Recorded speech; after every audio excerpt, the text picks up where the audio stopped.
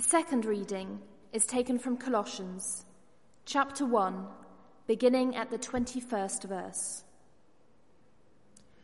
Once you were alienated from God and were enemies in your minds because of your evil behavior. But now he has reconciled you by Christ's physical body through death to present you holy in his sight, without blemish and free from accusation. If you continue in your faith, established and firm, and do not move from the hope held out in the gospel. This is the gospel that you heard, and that has been proclaimed to every creature under heaven, and of which I, Paul, have become a servant. This is the word of the Lord.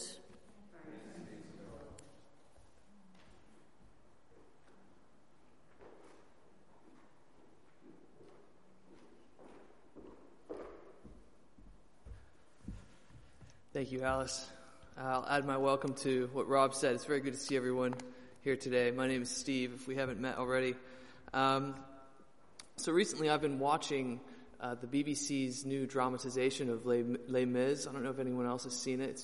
It's been really good. I highly recommend the series. And maybe I'm a bit biased because the main character, Jean Valjean, that's my French accent. It's very good. Well, he's a father who's somewhat paranoid about protecting his beautiful daughter. And so what he does is his first idea is we'll live together inside a convent. That was his plan. And I thought, this guy's a genius, this is something that maybe I could copy. My daughter's only 2, but I can start planning now. And then when she insists on moving, he says, okay, fine, we'll move. And so he buys a house with a giant wall around it. So the man clearly has some good ideas. But if you don't know the story, Jean Valjean is a criminal. He's a thief. And one could even say he's a murderer. And the thing is, he knows that he's a criminal. He knows how bad a man he is. In fact, that's even why he has a daughter. She's an orphan. And his daughter is actually an orphan he adopted because he feels responsible for the death of her mother. So that's Jean Valjean. And in one scene, he thinks about what he's done in life, and he says, I'm not fit for the family of men. That's his assessment of himself. He says, I'm not fit for the family of men. He admits, I'm a thief and a liar and a murderer. I'm not fit for the family of men. And it's even more dramatic, this admission, because the other characters who know him, when they hear him say this, they say, yeah, we agree. We actually think you should be in prison. So he's a bit of a wild man, this Jean Valjean. Well, if you'll have to watch the series or read the novel if you want to know what ends up happening to him. But I think this feeling of alienation, of strangeness, of desire for exile, I think this is our starting point for the passage today in Colossians. What we're looking at is a passage, it's one paragraph, in fact, from Paul's letter to a church in Colossae, a town in what is now Turkey.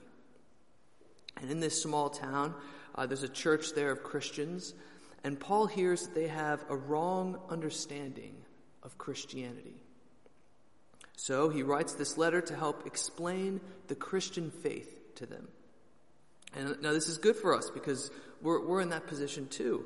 If we consider ourselves Christians, here's a chance for us, like the Colossians, to clarify our faith, to strengthen our faith. And if we're not Christians, here's a chance to figure out what the faith is all about. Be established in your faith, Paul says. Be established and firm. Well, what does that mean? Well, be firm because of your past, your present, and your future. Our confidence, our feeling about ourselves, like Jean Valjean, it has to do with who we think we are. He thinks of his past. He says, I've stolen things, I've lied, I've murdered. I'm a criminal. That's who I am. So my future is alienation, isolation, and loneliness. And I don't know, maybe some of us here feel something similar to this. Maybe not that we deserve prison, but a version of this. And I'm thinking of things that I've said or things I've thought or things I've done. The reasons, the motivations that I've done things. And I think, I'm not fit for the family of men. But Paul, what he's saying here, he disagrees completely. He says we're not just fit for the company of men, but the company of heaven. We're fit for the company of God. That's our faith, isn't it? That one day we will be face to face with our Creator. But how can we have confidence in this? How can we have this firm, established faith? Well, there's three things for us to think about today. Three things: our past, our present, and our future. And if we get these three things right, if we think about our past, present, and future correctly, then our faith will be stronger. We'll understand the good news of Christianity. So we begin there in verse 21. Paul tells us about our past. Once you were alienated from God and were enemies in your minds because of your evil behavior. Thank you, Paul. Nice guy. He begins on a high note. He's really flattering his audience. He's describing a serious problem. He's saying that all of us at some point in our life, maybe even now, at some point we're alienated from God. And the word here means excluded, separated, to be a stranger to. I think of Pip in Great Expectations. I don't know why this 19th century literature, but at any rate, it's a novel by Charles Dickens, of course. And in the story, when the story begins, Pip is he's just a little young boy. He's a young boy in a churchyard, in the graveyard, and he's looking at the tombstones of his parents. That's all he knows about them. He's an orphan. He's alienated from his parents, from his mother and his father. He's separated from them by that great gulf of death. He'll never know them. He'll never hear their voices, never know their expressions, their manner of speaking, never embrace them. He's a stranger to them. And Paul is saying that's what we used to be. We were alienated from our Father God. We were separated from Him. We never heard His voice. We never knew what He loved or hated. God was a stranger to us. I wonder what you make of that. Maybe at this point we might say, we're here in church. This is a religious place. Feels religious enough anyway. And what about God Himself? God is a loving God. How could a loving God be separate from us?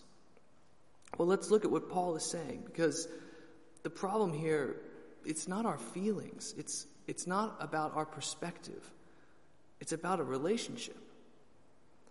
And with a relationship, it doesn't matter if one person's happy, if the other person's fed up. There's a problem. And here, Paul is talking about our relationship with God. That God cares how we treat Him and how we treat each other. Come, let us kneel before the Lord our Maker, for He is our God, it says in Psalm 95. So often I don't kneel before Him. I do what I want, not what He wants. I talk to God when I need Him, not because I love Him. I treat people the way I want to treat them, not the way God wants me to treat them. So Paul says this behavior is evil. That to ignore God, this alienates us from Him. It makes us His enemy. That's different from Pip in Great Expectations. It wasn't his fault that his parents were dead, but we're God's enemies because of our behavior, our actions. Well, at least that's how things used to be. Once you were alienated from God, Paul says. So if we're Christians, alienation is our past. Christians can know that our alienation from God is in our past. Well, how does that strengthen our faith? I mean, let's think about what this means about our relationship with God now. He's fixed it. Sometimes I think, if God finds out what I've done now, what I've said now, he'll kill me. When he finds out about this, I'm done for. He won't accept me. But look how Paul puts it. Once you were alienated. I'm not alienated anymore. God has dealt with my evil behavior. And if God says it's dealt with, then we can have a strong faith that it's true. Alienation is our past, Paul says. And that past is past. That's his first point. His second point is how we are now, our present situation.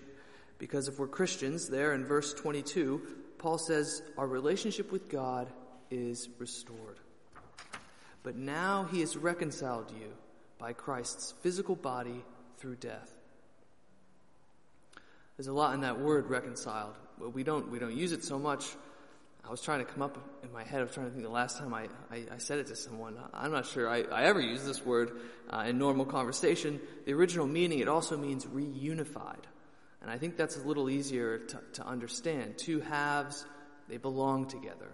Two halves reunified make a whole. And Christians are reunified with God.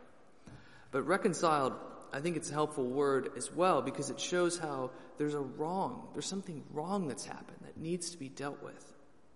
It's a legal word. To be reconciled, there needs to be forgiveness. And for there to be forgiveness, there needs to be a sacrifice. It's there in the verse. Paul says that Christians are reconciled to God. We are reunited with God by Christ's physical body through death. This is a story told by Matthew, Mark, Luke, and John. The story that Jesus, the Son of God, was born as a baby, that he grew up and lived a perfect life, recognizing God as his maker, that he was tried in a Roman court and found innocent, that he was killed regardless. He was crucified for the wrongs that we have done, for our evil behavior, and that he came back to life 3 days later. And through that sacrifice, we are forgiven by God. We are reunited with him. And this is a good point to stop and question, is this how we see ourselves? If we're Christians, do we see ourselves now as reconciled to God? Because this has been a great reminder for me to think about over the past few weeks. Sometimes I don't feel unified with God at all. I feel distant from him. But this isn't true, this feeling. It's a real feeling, but it's not reality. Christ, the one through whom all things were created, the first and the last, the King of Kings, he has reconciled me to God. And my feelings can't change that. The more we accept our reconciliation with God, the stronger our faith will be. When you think about prayer, we don't have to talk hesitantly to God, worried that he might not hear us or care what we have to say. No, we're reconciled to him. The relationship has been restored, and our present spiritual life is possible. So in the past, we didn't know God, but now we do. We know him. But Paul doesn't end there. There's more to life, isn't there? I mean, to be frank, there's death. You know, I remember when my regiment received orders to Iraq. I know I look like I'm 16, but I swear to you, I am not. I used to be in the Army infantry, and when we learned where we would deploy, my perspective on life changed.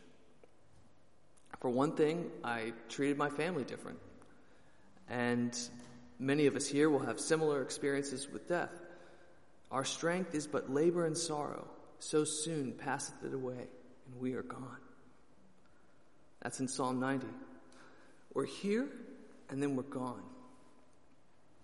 So what would our faith be worth if it did not deal with death? It's a central part of Christianity because if God brought Christ through death, then he can bring us through. This is the hope that Paul is talking about in verse 22.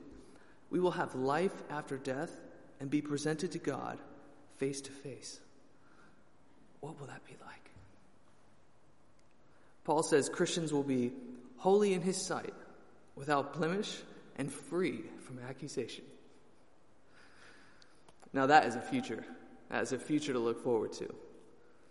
I bought a book recently as a gift. I meant to bring this book, but I forgot. It's a first edition book, or a first edition of a book that I like very much. It's called The Loss of El Dorado. Isn't that a great title? It's great. Yeah, it's written by V.S. Naipaul in 1969. And I thought, this would make a great gift. And for someone who we have similar interests. It's about American history, and so I thought, this is going to be the perfect gift. And so I found this first edition, and I bought it. Online it says, great condition, mint condition, whatever. So I buy it. It comes. The jacket looks great. I open it, and in the first page I see, "To Deirdre, love Alfred," in purple cursive, this flourishing pen. It was, it's such a kind of surprise, because I'm going to have to give this book, and I haven't decided, what am I going to do? Am I going to cut the page? Should I just cut it out? Will they notice? Or shall I put something over it?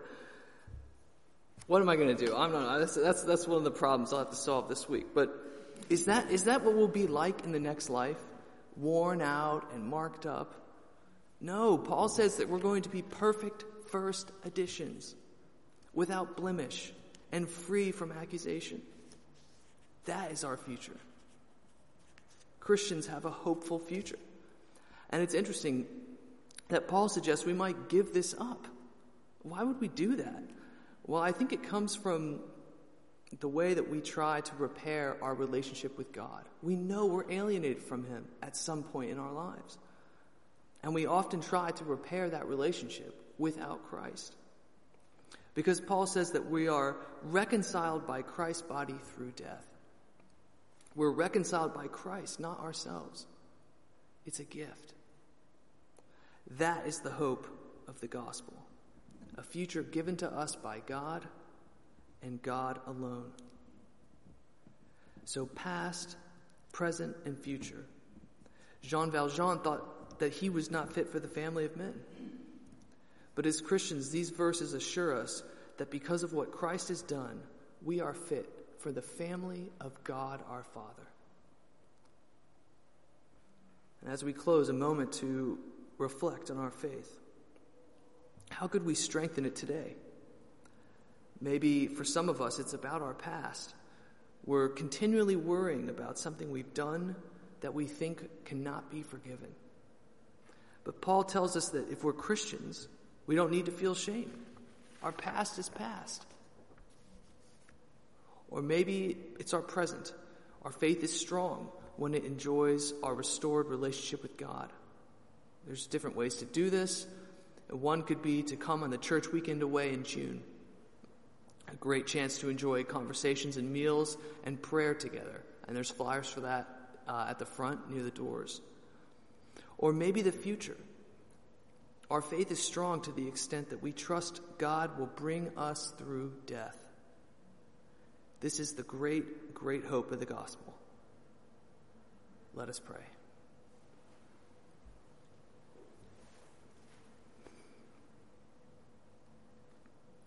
Lord, we ask you to strengthen our faith. Help us to see our past, present, and future as you do. Help us to be thankful for the sacrifice of your Son, and remind us of our future glory with you in heaven. Amen.